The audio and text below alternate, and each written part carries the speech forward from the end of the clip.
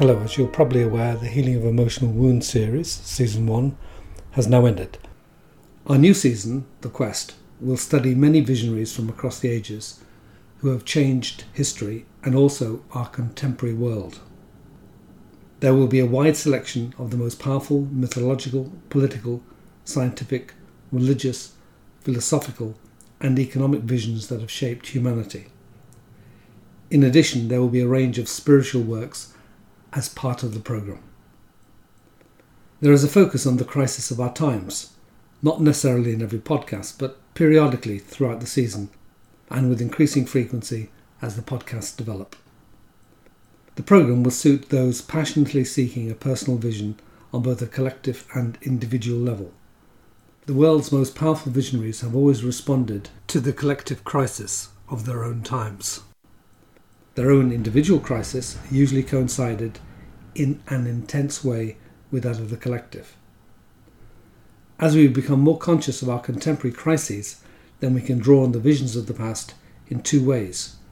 Firstly, utilise the most beneficial of them, and secondly, avoid the dangers of those that have had negative impact on humanity. For example, the aggressive and hate-filled totalitarian visions, or simply those that have been badly mistaken. We do this by understanding their roots and dynamics, not by ignoring and dismissing them. It's as important that we explore both the dark and light in history, and by studying history, its failures and successes, we might survive the crises to come. On the individual level, the great spiritual traditions have sometimes offered insight, illumination, and a path that has provided meaning, spiritual sustenance, and a deep connection to the transcendent that some feel indispensable to their existence. I admit that they have also offered many other things, some of them destructive: superstition, sin and damnation, an overemphasis on supposed other worlds, collaboration with repressive regimes, totalitarian control, impetus for wars, religious conflict, persecution and terrorism, scapegoating, repression, reinforcement of class structures, opposition to the progress of knowledge, gender violence. The list of negatives connected with religion is extensive. However, when I refer to the spiritual traditions, I distinguish them from formal religion and emphasize the inner world and the path for illumination. The darkness in human nature is so strong that it needs a spiritual dimension to counter it. I am also convinced that the spiritual world needs to have its feet on the ground and cannot ignore human nature, evolution, and economic reality. On the individual level, as with the collective, it is equally important to work with the darkness and light in human nature. So, this series will explore the spiritual vacuum in millions of individuals and argues that facing one's inner darkness, finding the light within, a deep psychological examination of oneself, plus a spiritual practice provides containment, nurture and meaning. Individual transformation is the best platform for a transformed worldview. The crises of the 21st century are all human-made. Yes, by man and woman as individuals, but also by industrial, corporate, governmental and societal structures. Our institutions and economic systems are central to these crises. Even our philosophies, religions, attitudes and aims are of great importance. Just think of the profit motive as a central attitude and consider its damage when unmodified by ethical concerns. The way forward is to change not only individual consciousness, but our social and collective structures as well. We are now in the Anthropocene, where humanity, not nature, is determining the fate of life on this planet, and is creating a mass extinction of life forms, and potentially of its own species. We are reaching the limits of our expansion, and threaten the very existence of advanced consciousness on the planet, ourselves. Mankind, which the Bible supposes to be created in God's image, more resembles the creation of a lower god, perhaps a demon, as the Gnostics intuited.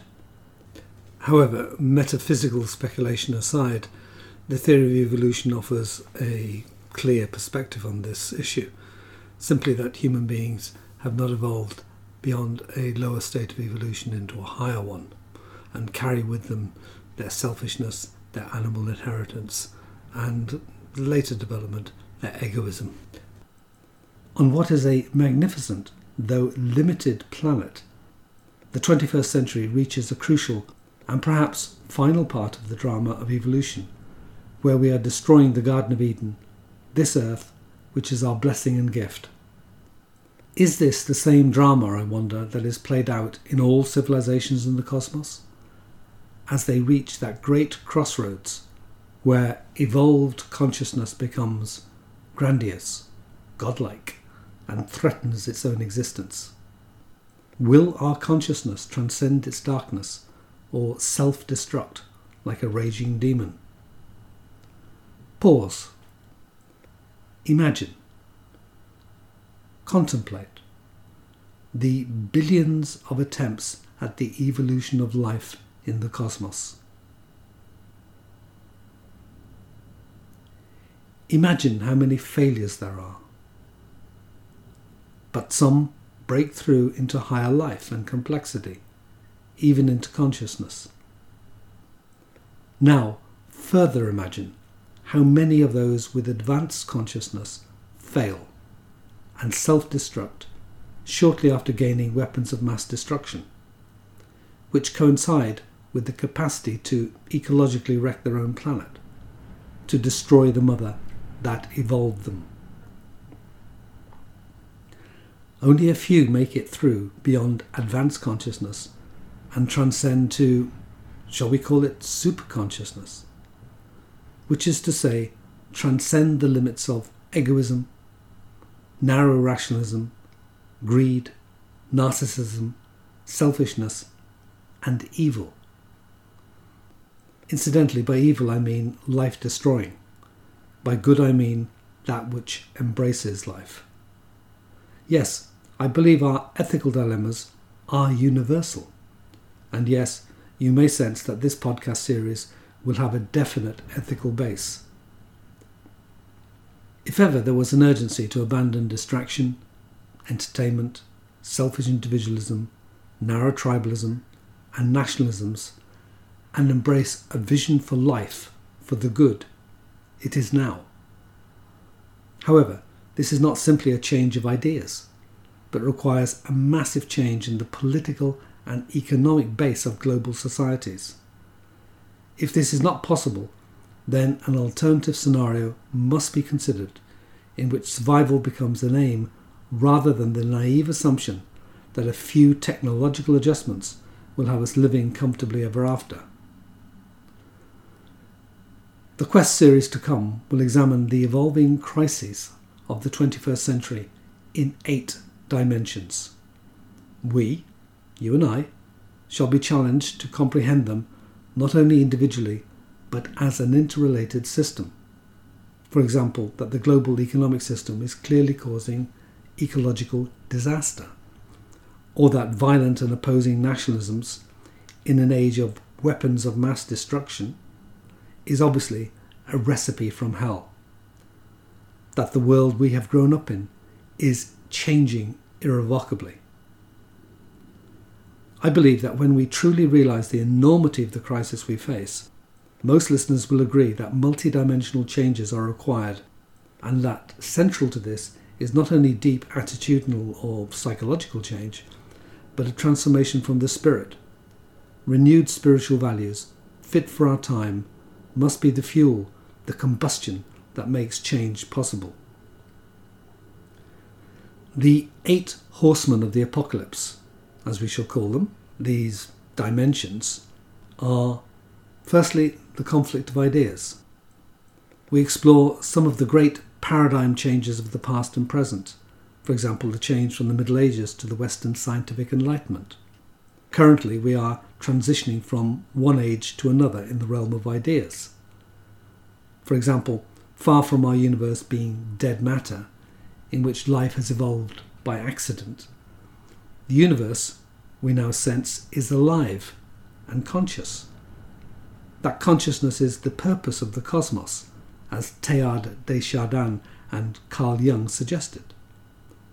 And that our level of consciousness is only one stage of the enormous developments that are possible in the future. As we explore such ideas in the light of modern science, we realize this is an ancient Hindu metaphysical concept. Thus, old wine flows into new bottles. This is merely one example. We will explore many more. Secondly, we explore the evolving economic crisis, especially the financial and debt crisis of our times. Far from the 2008 crisis receding, we are about to hit the back wall of that hurricane, as the enormous but fragile means of support, quantitative easing, where governments propped up the banking system with unheard of quantities of money, comes to an end. The horsemen of economics will be especially destructive and dangerous, especially when we consider the growing economic inequality of our times. Thirdly, as the crisis develops, there will be growing political division. Whole countries and continents are and will be seized by conflict as old and new radicalisms come to the surface. The old paradigms, the structures and expectations, hopes and comfortable philosophies that have made up our lives will be threatened, and in fear, people reach out for radical solutions. The centre will not hold. Old tribal and ethnic antagonisms will re-arise. The traumas of history return as post-traumatic historical stress disorders. Independence movements break out within countries as whole regions, subsumed centuries ago, reassert their identities and hatreds and break away from the perceived corrupt and failing superstate that had absorbed them. Communism and fascism will rear their heads again, and newer movements, such as those of feminism and ecology, will gain in force. Social inequality and fragmentation will be our next horsemen. As these movements develop, political and economic, growing social fragmentation, for example of family structures, will continue to disintegrate. Fifthly, global ecological disaster. And are there global solutions? Global warming due to CO2 emissions is only one aspect of the mighty forces of our industrial and consumption pollution. However, it is among the most serious. We are in the middle of the hottest decade, 2014 to 2023, since the pre-industrial period. The ecological crisis alone is set to reshape the world's civilizations, as billions who live on the coastline will be forced to move. The consequences are almost unthinkable. Sixthly, technology is altering human nature profoundly, which is becoming fused with this artificial intelligence. This process is now accelerating and will shape our future, indeed, shape our very nature. Seventhly, intensifying military conflict. We are in the early stages of a rising war cycle, and in the very near future, increasing military conflict and wars are inevitable. Nuclear weapons will be used with terrifying consequences. Mankind has never had a weapon that it hasn't used. And eighthly, is there an answer to the spiritual vacuum of our times? What are the great spiritual traditions? And is mystical experience central to human nature? What have great artists and composers to say about the human condition? Some of the themes or methodologies that underlie this series are: 1. Civilization is a struggle of opposites, the creative and the disintegrative. As a fundamental impasse is reached, like in the West today, then there is either a creative transcendence with new leadership and changed paradigms, or there is decline and extinction. This is similar to the ideas of Arnold Toynbee, the British historian of the early 20th century. 2. The lost soul of the West is in need of renewal. The psychology of Carl Jung, his emphasis on the individuation process, the necessity to encounter the shadow, and the role of the self, provides a model of psychological and spiritual growth. In the new period, spirituality will be closely linked to depth psychology. 3. The ecological crisis, as predicted by James Lovelock among others, is embedded in the other dimensions which are also evolving. We can only understand these using a systems view, such as taught by Fritjof Capra. 4. There is a developing new creation story coming out of modern science. To paraphrase the title of Anne Baring's book, there is a renewed dream of the cosmos, a quest for the soul. 5. Vast paradigm changes dominate the history of ideas. See Thomas Kuhn, who proposed these ideas in the 1960s. These paradigms are embedded in social, economic and political relations. For example, the long history of the patriarchy is linked to certain class and gender relations, as well as attitudes to nature. Or take the paradigm changes shown so clearly in the philosophy of science. For example, the movement from the Newtonian worldview to that of relativity theory and quantum mechanics, in which our supposed common sense worldview, where space and time were independent absolutes, and matter consists of identifiable units, has been revolutionized, and all these variables are relativized. A world of energy, indeterminacy, and transformation impossible to imagine in the 19th century has emerged. 6. The large-scale economic crises of capitalism have chiefly been financial, and this characterises the biggest crash of the 20th century, the 1929 stock market and subsequent banking collapse, and the largest crisis so far of the 21st century, the 2008 so-called credit crunch. The understanding of Chaim Minsky on the role of credit and finance in the economic system is vital so as to understand not only the above, but also the evolving financial crisis of our own times. 7. Societies are in constant change. What appears stable can disappear, sometimes totally. For example, the European Union will probably break up or significantly diminish, with immense consequences for the West. Now, let me give you an overview of the contents of this programme. Often we look at single works of an author, though occasionally we look at a number of their books. In the case of composers, we choose a number of their works, 2 for Beethoven, for example, Fidelio and the Eroica Symphony, and a single work by Wagner, but it's 4 operas in his Ring cycle. And in the case of Turner, we choose a number of his paintings. First on our list is Pierre Teilhard de Chardin, the French priest, who combined evolution and his mystical insight. We concentrate on the phenomena of man. Secondly, James Lovelock, the ecological prophet. We focus on the revenge of Gaia. Next, Carl Jung, Memories, Dreams and Reflections. Followed by Richard Dawkins, The God Delusion. The Judaic and Christian visions. For the Judaic we choose the Book of Genesis and the Book of Job in the Old Testament, and for the Christian, St. John's Gospel. We contrast this with the history of Gnosticism, the repressed underside of Christianity. Fritjof Capra, at first focusing on 2 early books, The Tao of Physics and The Turning Point. Next, Ludwig van Beethoven, Symphony No. 3, the Eroica, a supreme exemplar in music of a descent and transformation journey, both for Beethoven and for the age we live in.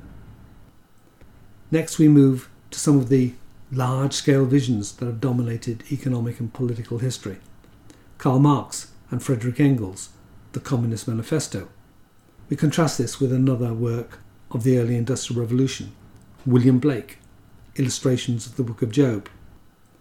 We then move to a contemporary major thinker of our programme, Anne Baring, The Dream of the Cosmos, A Quest for the Soul. For a great musical work, we choose the complete ring cycle of Richard Wagner. This is not only revolutionary music, it is also a new world vision and the creation of a mythology of our times. We then look at the collapse of finance capital in 2008 and the subsequent stagnation of the West. Also, the potential collapse of the European Union, especially due to its huge debt structures, its national debts, as well as its extremely fragile banking system. In the philosophy of science, we examine David Bohm, Wholeness and the Implicate Order, who argues that there is an interconnected wholeness throughout the universe, and that underneath the explicate order, the phenomenal world, there is an underlying implicate order. We then explore Adam Smith, who provided a vision of free markets for the modern economic system. By way of complete contrast, Carl Jung, The Red Book, A Descent into the Underworld, from which the lava which poured out of his unconscious was the source of his immense creativity and his offerings for a new world soul. John Maynard Keynes, economic visionary of the 20th century, providing the economic foundation and vision for the post-Second World War period throughout much of the world, certainly the Western and non-communist world. However, his theories have been much in use in the post-2008 crash.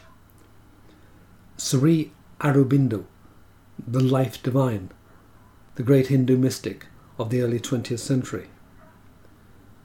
We explore totalitarianism, the dark visions of fascism and communism in the 20th century, and the growing authoritarianism and populism of the 21st. By way of a case study, we choose Venezuela to show that these visions have not ended. Fritjof Capra, the systems view of life. He now moves into the realm of the life sciences, demonstrating the importance of a systems view. We listen to Beethoven's Fidelio, a great trumpet call of freedom, not only in Beethoven's personal world, but for the age of freedom that was so important to the revolutionaries of the 19th century. Sigmund Freud, Civilization and its Discontents, a fundamental work putting sexuality and repression at the centre of the human psyche. Oriental texts, The Secret of the Golden Flower, and selections from Hindu and Buddhist scriptures. We examined the origins and history of human consciousness, not only from a paleoanthropological perspective, that is, the history of ancient humans and how we developed, when our consciousness developed, but also the history of mythology, in which is described the history of our consciousness.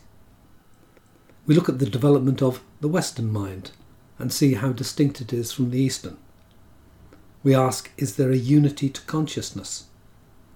Is the universe conscious? And does the cosmos have a soul? We explore if there is a meaning to history, its movement over time. We look at sacred architecture and the soul by way of Chartres Cathedral as an example. We examine the nature of capitalism as a system of creative destruction in relation to evolving consciousness. The human prospect is also explored. Do we have growth in front of us, a dark age, or extinction? And the quest for spiritual freedom. Does depth psychology offer insight and liberation? And what have great artists, composers and painters to say on this topic? We examine the visions for the 21st century and ask, are there solutions to the planetary crisis? Episodes will be available every 2 weeks. I would like to deliver every week, but I think it's more feasible to go for a bi-weekly offering. This programme was conceived actually in 2015 and delivered in London in a series of live Quest lectures. The live Quest series is now in its second cycle and is a much more detailed exploration of this material I've just outlined for the coming season of podcasts. This season about to start is a version of what has already been delivered, and for those of you who are inspired to engage in a deeper programme, which has extensive preparatory material and audios of all lectures that can be received anywhere in the world, you may contact me at thepilgrimquest@gmail.com or find contact details at the website alanmulhern.com. You might wonder if there is any connection between the Quest programme, as just outlined, and the Healing of Emotional Wounds season that preceded it. At first glance they seem rather different. But yes, there is. The first season looked at wounds and human suffering from the individual point of view and how to heal them. The second, about to start, is focused on the macro perspective, the collective, social, economic, planetary, etc., crises or wounds. There is a tremendous urgency that these also require identification and healing. And to this task we address the Quest season.